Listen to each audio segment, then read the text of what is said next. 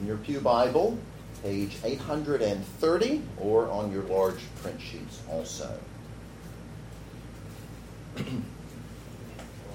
Psalm 119, Psalm 119, verses 9 through 16.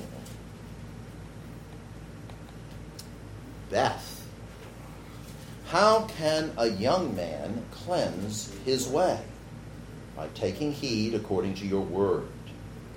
With my whole heart I have sought you. Oh, let me not wander from your commands. My word have I hid in my heart, that I might not sin against thee. Blessed are you, O Lord. Teach me your statutes. With my lips I have declared all the judgments of your mouth. I've rejoiced in the way of your testimonies as much as in all riches. I will meditate on your precepts and contemplate your ways. I'll delight myself in your statutes. I will not forget your word. Now, my friends, today we're going to be focusing on verse 15, of Psalm 119. I will meditate on your precepts and contemplate your ways. And what we see in this little verse is that the psalmist vows to meditate on God's word. The psalmist promises that he will meditate on God's word. Now, you're probably aware of the fact that Psalm 119 deals primarily, almost exclusively, with Scripture or with the Word of God. Now, you notice that before I started verse 9, that I read Beth. Now, that's the second letter of the Hebrew alphabet. Now, children, I won't ask you to give me your ABCs, but I know Sawyer could do it. I know Sawyer could tell us A, B, C, D, and so forth, all the way through to Z, right? Or Z if you're from Britain. Okay. A to Z. 26 letters in the English alphabet. But if you notice here, in Psalm 119, so if you go back, see where it says Psalm 119 before verse 1, Aleph. Well, that's the first letter. And then you come down to just before verse 9, that's Beth. Go to the next page, Gimel. The next, Daleth. Hey. The next page, Wa or Vav. The next, Zion. Heth. Teth. Yod. And so forth. Okay? So there are 22, not 26, but there are 22 letters in the Hebrew alphabet. Now, this is the longest psalm, the longest, we might say, chapter. It's not technically a chapter, but the longest psalm of the entire Bible. And there are 176 verses. Can you imagine memorizing this whole psalm? There are people that have done that, actually. So 176 verses. And what that is 8 times 22. So each of these sections is 8 verses long. Each of these sections, the verses in each of these sections in the Hebrew starts with that particular letter of the alphabet. So if you're reading this in the Hebrew, verse 1, verse 2, verse 3, verse 4, and so forth, all of them would start with the letter Aleph, or we would say A. The section we are in right now, Beth, all of them, verses 9 through 16, start with the letter Beth, and so forth, or we would say B. One person has put it this way, that this psalm is a holy alphabet for Zion's scholars. A holy alphabet. So instead of just memorizing the verses or the alphabet, it is all related to this to the letters in this section. So, with that as an introduction, we're going to consider several questions today. We're going to consider what, how, where, and why. Okay? We're going to consider what, how, where, and why. So first of all, what? What are we talking about here? When the psalmist says, I'll meditate on your precepts and contemplate your ways, what are we talking about? In Psalm 119, to refer to the Bible or to Scripture. One commentator put it this way.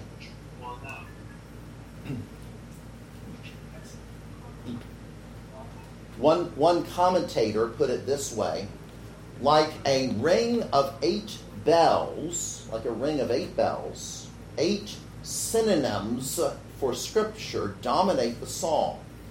And the 22 stanzas will ring the changes on them. That idea of ringing the changes, you have if you've seen some bells, like at a big cathedral or church or whatever. And so go through the different ways in which those bells can be played. And that's sort of what the psalm is doing here. It will ring the changes, just like bells. The pulling of the ropes in terms of ringing the bells. Well, it's going to go through every possible combination, every possible arrangement. That's what the commentator says. He goes on to say they will do it freely, not with an elaborate formulae.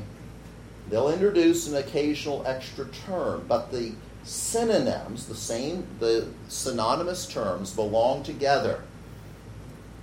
And so this all adds then to our total understanding of what Scripture is.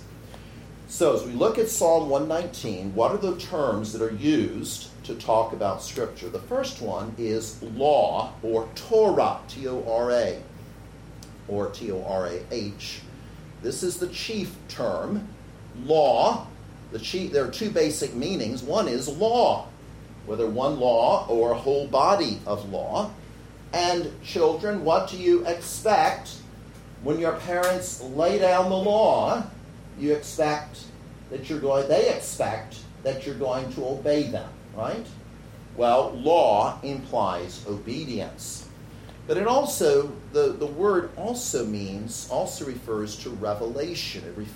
It actually is related to the idea of teaching. So it is law, but it is revealing something about God and his relationship to us. The second word is testimonies. Edot, testimonies, witnesses. Deuteronomy 31:26. The book of the law was to be placed beside the Ark of the Covenant as a witness. And so God bears witness in his word. He bears witness to you and to me. He bears witness to all of us in his word. Testimonies. Third word is precepts, pikudim. The word is drawn from the idea of an officer or an overseer who's responsible to look closely into a situation and take action.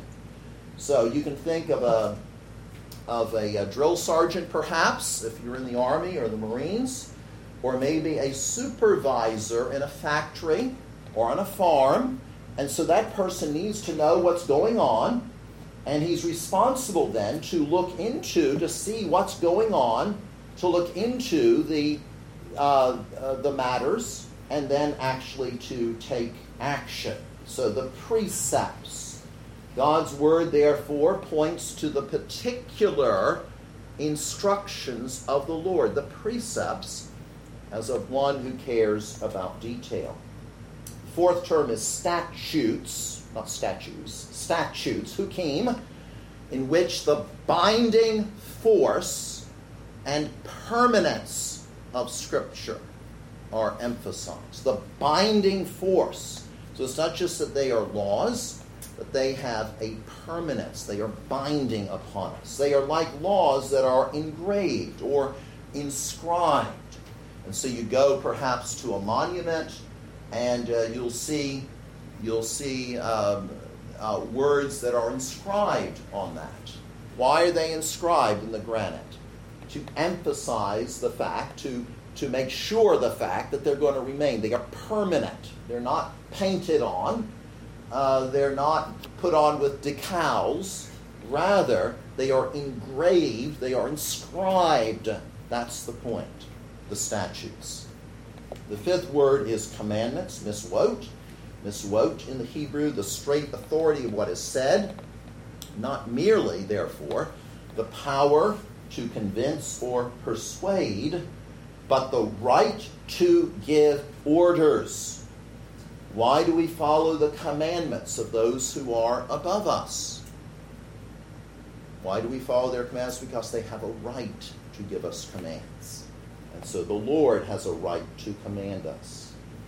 Sixthly, ordinances, mispatim, ordinances or judgments. These are the decisions of the all-wise judge, who is God, about common human situations, and therefore how we are to act towards others, the rights and the duties appropriate to them. Again, to go back to children, just for a moment. Children, you have duties and responsibilities to your parents. Parents, you have duties and responsibilities to your children. And the same, of course, is true in terms of employer-employee relations, in terms of husband-wife, and so forth. And so, ordinances. The seventh word is word, or dabar, which is related to the concept of speech. This is perhaps the most general term of all, dabar, word. The eighth major term is promise, or imra. That is derived from the verb to say. The idea here is that God is faithful to his word. Now, there are other terms that are used. Ways, the ways of God. Or even thy name. God reveals himself through his name. Or thy faithfulness. But these eight, then, are the major terms. And all of them, then, put together, as we suggested, are like a bell ringer or like a set of bell ringers who get together and they give all of these, they give all of these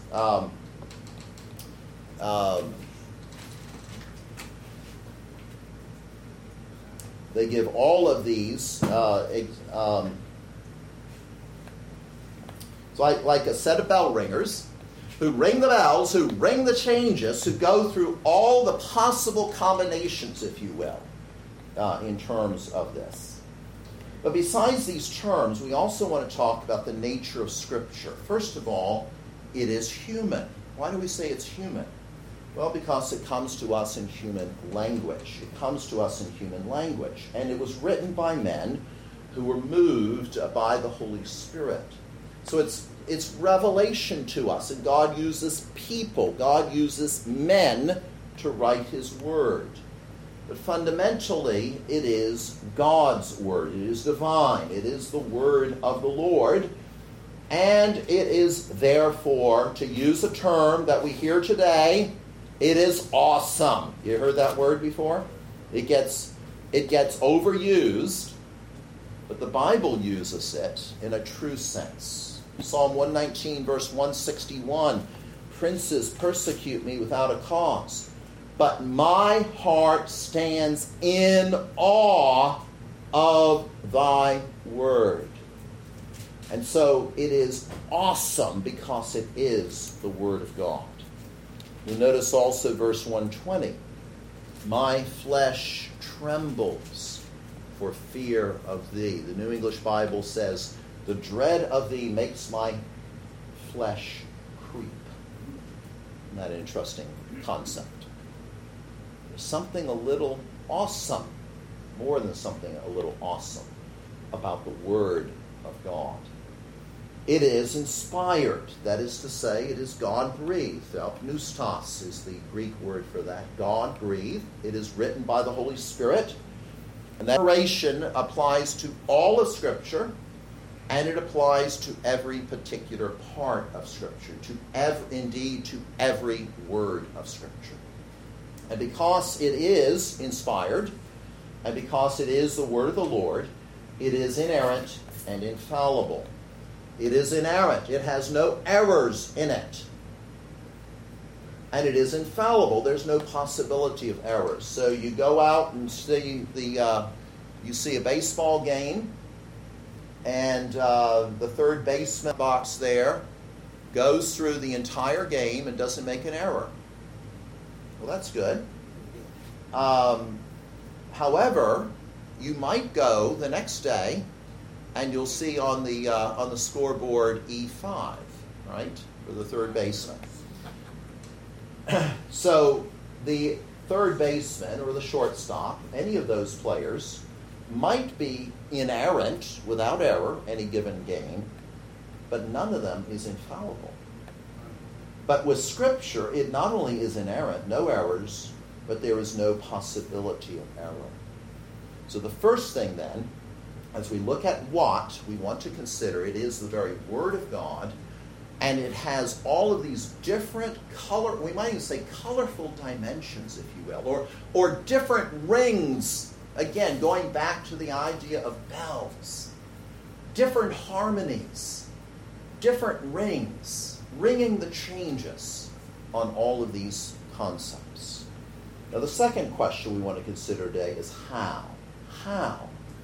How are we to deal with the Word of God? Well, as the psalmist says here in Psalm 119 and verse 15, I will meditate on thy precepts. So the word here for meditate means to chew it over. Okay? So if you have a nice steak, okay, you're not going to want to wolf it down. What are you going to do? You're going to want to enjoy that sirloin, right? You're going to want to chew it over. You're going to want to meditate upon it. And so that's what the psalmist is saying. And so chewing it over, and indeed letting it be so much a part of you. Now Psalm 1, which also talks about the Word of God, Psalm 1 also uses the idea of meditation, where we read, Blessed is the man who walks not in the counsel of the ungodly, nor stands in the path of sinners, nor sits in the seat of the scornful, but his delight is in the law of the Lord, and in his law he meditates day and night. He meditates. He chews it over. He thinks about it. He meditates. So, practical application of this meditating. Well, in order to meditate, in order to think about it, you have to read the Bible first. That's the first thing. You have to read it. And not only that, so you have to pick it up and you have to read it. But not only that, you have to read all the various parts of Scripture. Now, some people like to stick only with their favorite sections, or even with their favorite chapters or verses, the 23rd Psalm or whatever. But rather than that, it's nice to have favorites, but rather there has to be an effort to deal with all of the books and all of the different types of literature. All the different types. We have the first 5 books, the books of the law, which were the books of Moses. The next 12, the books of history. The next 5, the books of poetry, including the Psalms. The next 5, the major prophets. The next 12, the minor prophets. Then you get into the New Testament, the 4 Gospels, 4 biographical accounts of Jesus called Gospels, Matthew, Mark, Luke, John. Then the book of Acts, which is a book of history.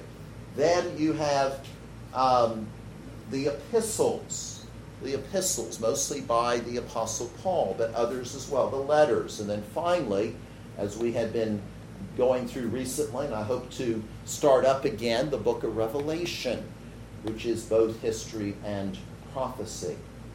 And so you need to look through all of Scripture, but have a plan. More than that, as you meditate on it, you should begin to understand how these parts of Scripture fit together. For example, How are the books of Moses related to the books of history? How do the poetic books relate to the Gospels? What is we could say the flow of redemptive history? Now, I teach U.S. history, so we talk about the particulars of history. But we also want to talk about the overall theme, the overarching perspective in terms of history. So what is the flow of redemptive history, which is what the Bible is all about, is revealing God's way of salvation. And how does he do that in the Old Testament? How does he do that in the New Testament, and so forth? And in this regard, you should begin to get a sense of the Bible's major themes. First of all, the book is about God. But the Bible is also about man, because man is made in God's image, and God has chosen those out of humanity to be his people. Creation, the idea of creation. How did God create? How did God make this world? What is the nature of that?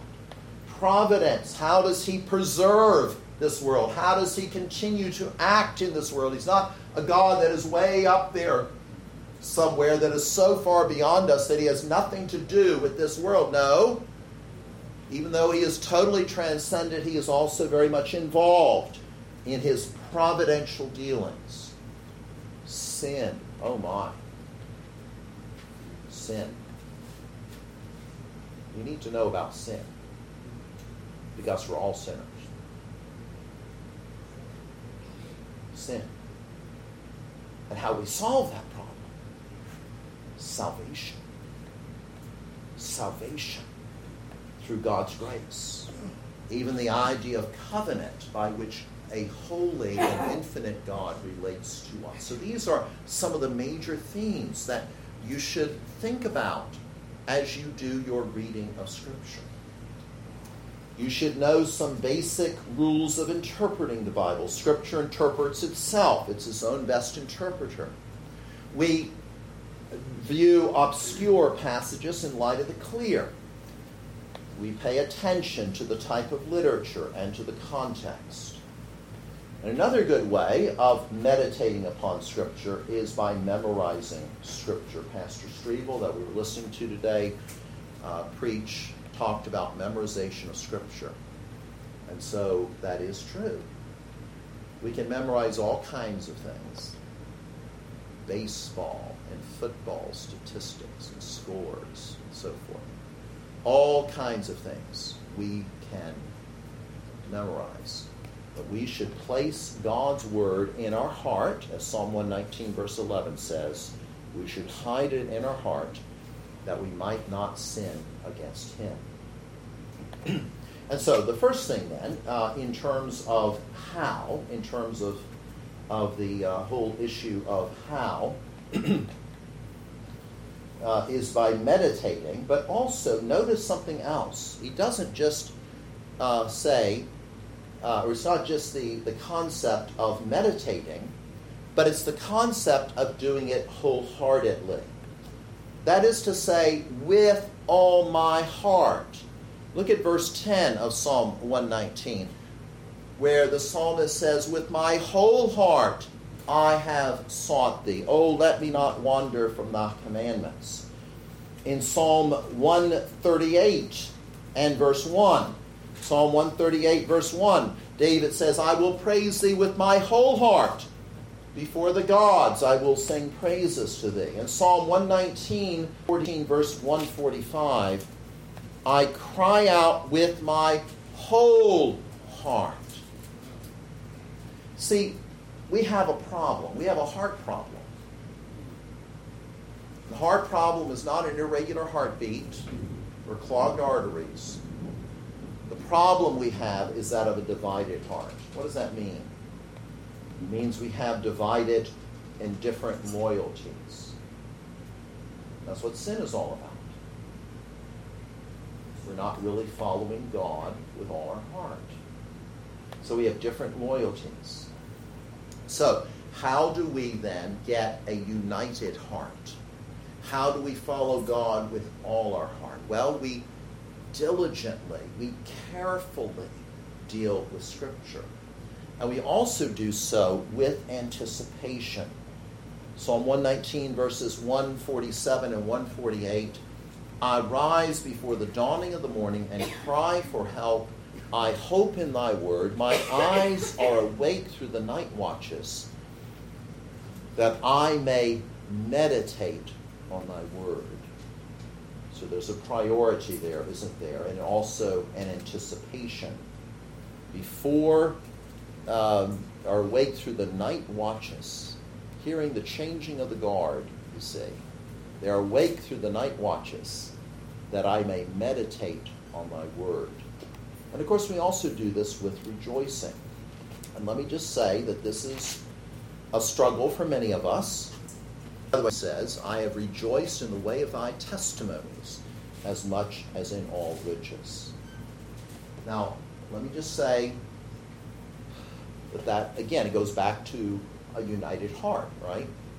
To rejoice in God's word. Not to rejoice in ourselves or in, our selfish desires, but to rejoice in the word of God. And so by meditating and by doing it wholeheartedly, that's how we meditate. That's how we respect the word of God. Now, thirdly, where? Where does this meditation take place? Well, it takes place in an alien and a hostile world. It takes place in an alien and a hostile world. Look at verse 22 of Psalm 119. Remove from me reproach and contempt, for I have kept thy testimonies. The world doesn't want to hear about our beliefs. The world rejects our beliefs. The world even thinks that it is superior ethically to where we are as Christians because of our beliefs on a wide variety of issues, including particularly the gospel of Jesus Christ, the absolutely essential nature of the gospel, the fact that there is only one way of salvation. And so we are subject to being derided, to derision, to contempt. Look at verse 23. Princes also sit and speak against me. Thy servant meditates on thy statutes. In other words, we're subject to slander. We're subject to suffering. Verse 25, my soul clings to the dust. Revive me according to thy word. Verse 28, my soul melts from heaviness. Strengthen me according to thy word. Verse 83, for I become like a wineskin in smoke, yet I do not forget thy statutes. And 141, I am small and despised, yet I do not forget thy precepts. So suffering. We are also those who are facing the wicked. 9-5, the wicked for me to destroy me, but I will consider thy testimonies. We're in a world where God's word is not respected. Verse 126, it is time for thee to act, O Lord, for they have regarded thy law as void. God's word is not respected in this world. And it is in reacting to unbelief as well. Look at verse 53. Indignation has taken hold of me because of the wicked who forsake thy law. Indignation. I get angry. 158, or verse 158.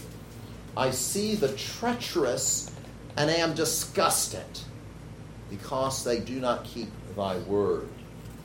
And perhaps most movingly, verse 136, rivers of water run down my eyes. I weep, I cry. Why? Because men do not keep thy law. And so where do we meditate? In an alien and a hostile world. Now, in the midst of hostility, the psalmist evidenced dependence upon Scripture. He gave evidence of dependence upon Scripture. He kept on appealing to it as the very way of being committed to it. Remember, it's as a young man that David experienced these things. He certainly experienced them later, but as a young man, even as a young man, he was the sweet psalmist of Israel. And my friends, this applies to families too. Families need to study the Bible. And so this is so that they can be built up in the faith and fight against Satan's attacks. So we've considered what, how, and where, and now, fourthly, we want to ask the question, why? Why do we meditate on Scripture? First of all, because it is God's Word. It is the law of the kingdom. It's the law of the kingdom. He is the king. He is the Lord of all. It's his world. He lays down the law. And he expects people to study his word so that they can understand more about him and more about what he expects of them. So let me look at, just briefly, at 3 or 4 themes here in this regard. First of all, liberation, freedom, liberation. If you look at verse 45, you see, "And I will walk at liberty, for I seek thy precepts." And Psalm 96, "I have seen the consummation of all perfection, but thy commandment is exceedingly broad." It's exceedingly wide. It's a wide avenue, if you will. You see, there's a paradox that true freedom comes only in service to God. True free. If you want to be free, you need to be the servant, the bond servant of God. What are the characteristics then of this liberty? Well, for one thing, breaking the dominion of sin. Psalm 119, 133, "Direct my steps by thy word, and let no iniquity have dominion, rule over me." Now, think about this a minute. When we encounter God, we are encountering a mind that is infinitely greater and with far greater insight, vision, and wisdom than our own. And so, even though we are his servants, there is a liberty, there is a freedom that comes by means of that encounter. So liberation. Secondly, light. Psalm 119, 105, "Thy word is a lamp to my feet and a light to my path." In verse 130, "The entrance of thy words gives light, it gives understanding to the simple." So, why do you have, children, why, as the Brits would say, a torch or a flashlight? Why do you have that?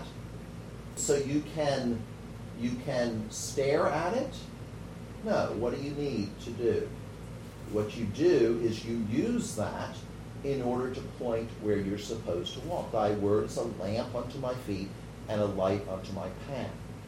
So it is not so much to bask in or to stare at it in a sense, but rather it is to help you in terms of your education, knowing about God, in terms of your direction in life. And so the Word of God then is a light. So that's another reason why we meditate upon it. It is also that which brings life.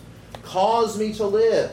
Revive me." We find this all throughout Psalm 119, verses 17, 25, 37, 40, 144, 149, 154, 159, and so forth. Cause me to live. Revive me. We also have life in another sense. Remember, the enemies that David had wanted to kill him. And so when we are able to meditate upon the Word, able to use it in terms of our spiritual warfare, this enables us to be preserved from our enemies. Preserve me from my enemies. How? By means of the Word. And also grant me spiritual life as well. Now, the psalmist is no legalist. content merely with performing duties.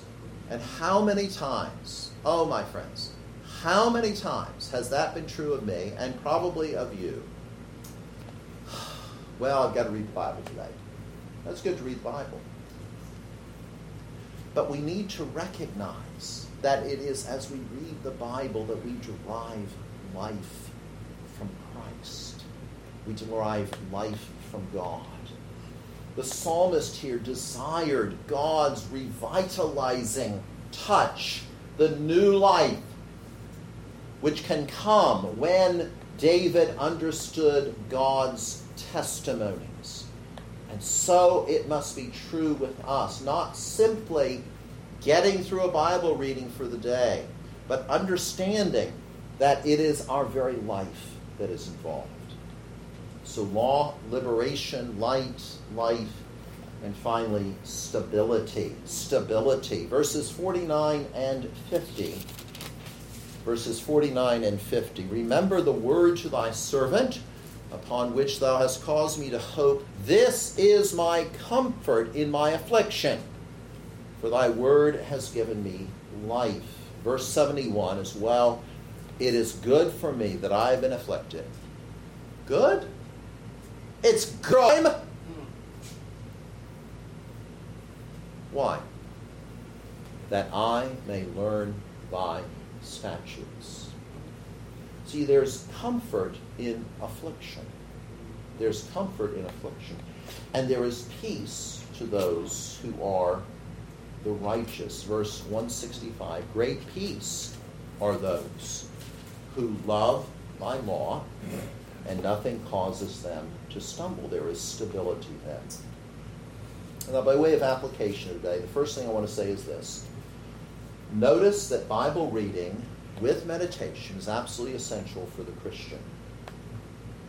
Bible reading with meditation is absolutely essential for the Christian. If you don't have time for it, make time. If you're too busy for it, you're too busy. This meditation is implied in the membership vows in the church.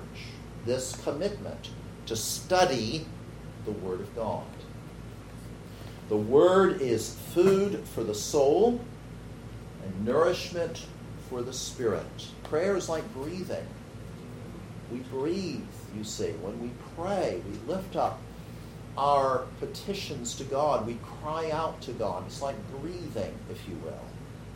But the Word is food for the soul and nourishment for the spirit. And so secondly then, because of noting that Bible reading with meditation is absolutely essential, secondly, do something about this. We're at the beginning of the second half of this year. So it's not January 1st, but it's around July 1st. So you got half a year to make up for the first half. Do something about this. Resolve that this is going to be a priority item. That's the first thing. Secondly, get a good study Bible with cross-references and a good one-volume commentary on the whole Bible, if you don't have these, and use them. There are all kinds of tools available. There's a lot are on the internet today as well, which is great. There is something about holding a book, I must say, though.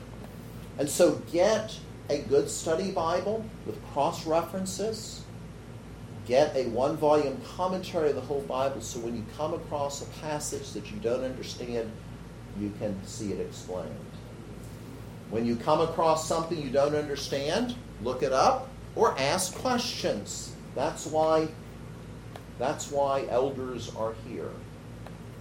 Also, as you read and meditate upon Scripture, seek to apply a truth from Scripture to your daily life. Is there an admonition, a calling to us to account? Rebuke? Is there a warning? Pay attention to it. Is there a promise to claim?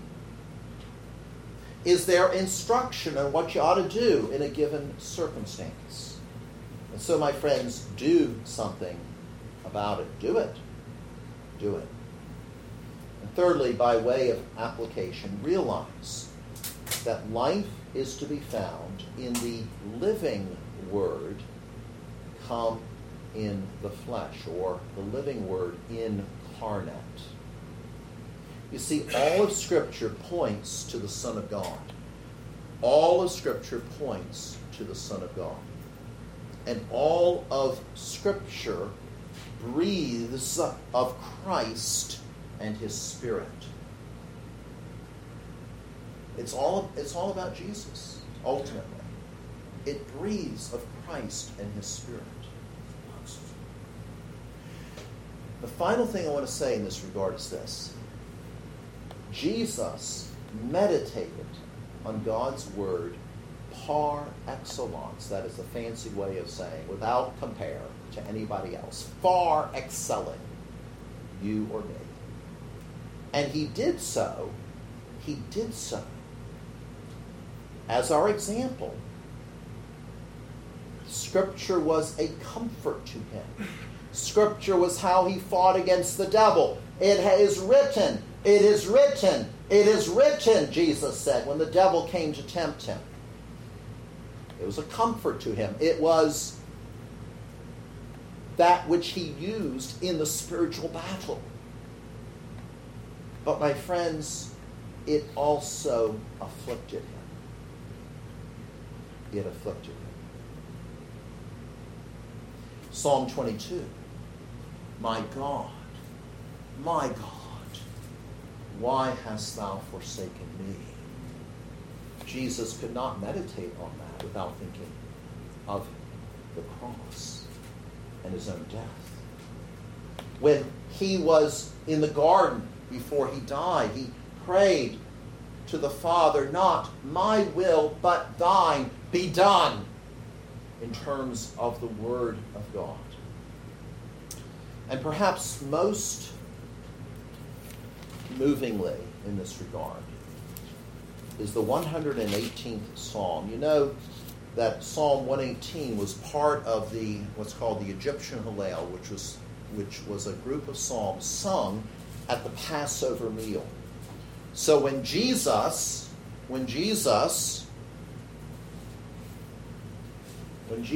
then was having the last meal and with His disciples instituting the Lord's Supper, He and they would have sung the 118th Psalm.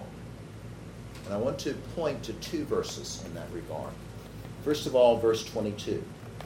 The stone which the builders rejected has become the chief cornerstone. Well, He knew He was about to be rejected.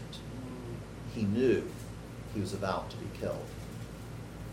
And verse 27, towards the very end of it, God is the Lord, is Yahweh, and He has given us light.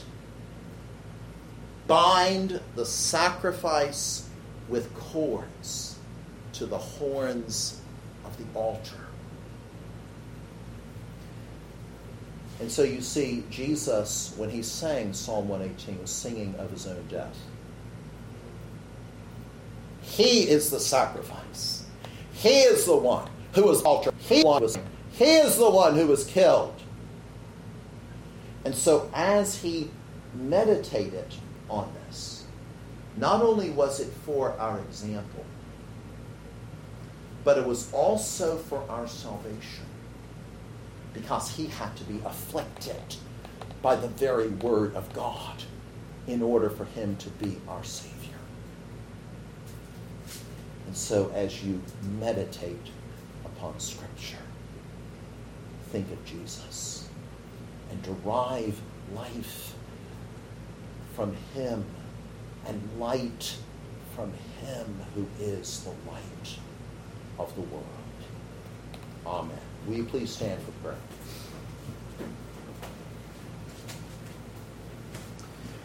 And now, our Father, we pray that Thy Holy Spirit would take this word and would apply it. Oh, Father, we pray, unite our hearts, Thy name to fear. Unite our hearts, Thy name to praise. Father, we have divided hearts. Lord, we need Thee. We need Thee. So have mercy upon us. Enable us, O God, to meditate on thy word. Particularly, O God, to meditate on the sacrifice of Christ on our behalf. We pray in Jesus' name.